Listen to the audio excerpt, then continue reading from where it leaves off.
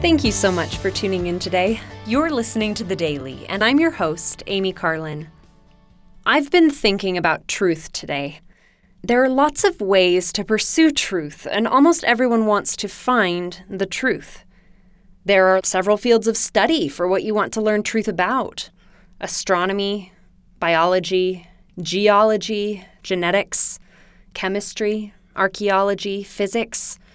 The list goes on and on. Science is continually discovering new truths that sometimes supersede things we once believed. Once we thought the Earth was flat. Then we thought the Earth was the center of the universe. It turns out we were never looking at the big picture. Religions also seek truth. We want to know who we are. We want to know where we come from and where we will go when we die. I would like to suggest that there is a sure way to recognize truth. As the prophet Moroni says in Moroni 10:5, "By the power of the Holy Ghost, ye may know the truth of all things." Isn't that beautiful? The prophet Alma compared the truth of the Word of God to a small seed.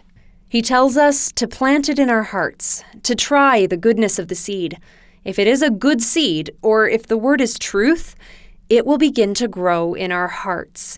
We will understand more, and our faith will get stronger. But we can't stop there. Everything after that is about faith, patience, diligence, and endurance.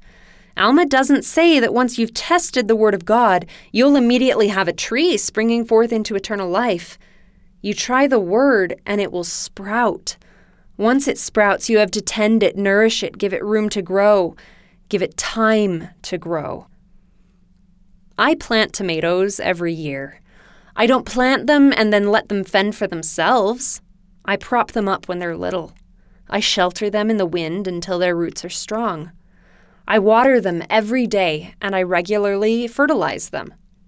Then once they're finally strong, they bear fruit. Like a garden, knowledge sometimes takes longer to develop than we want it to. But trees don't jump up overnight. Scientific discoveries don't happen in a day.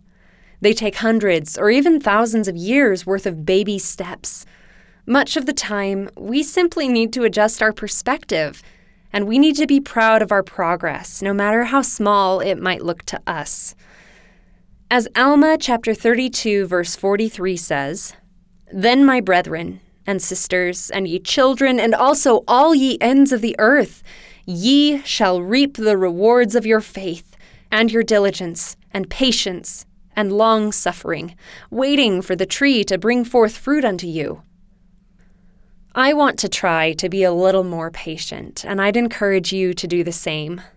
You can read these scriptures on LDS.org in Alma chapter 32 and Moroni chapter 5. Thank you again for listening today. The Daily is brought to you by The Church of Jesus Christ of Latter-day Saints.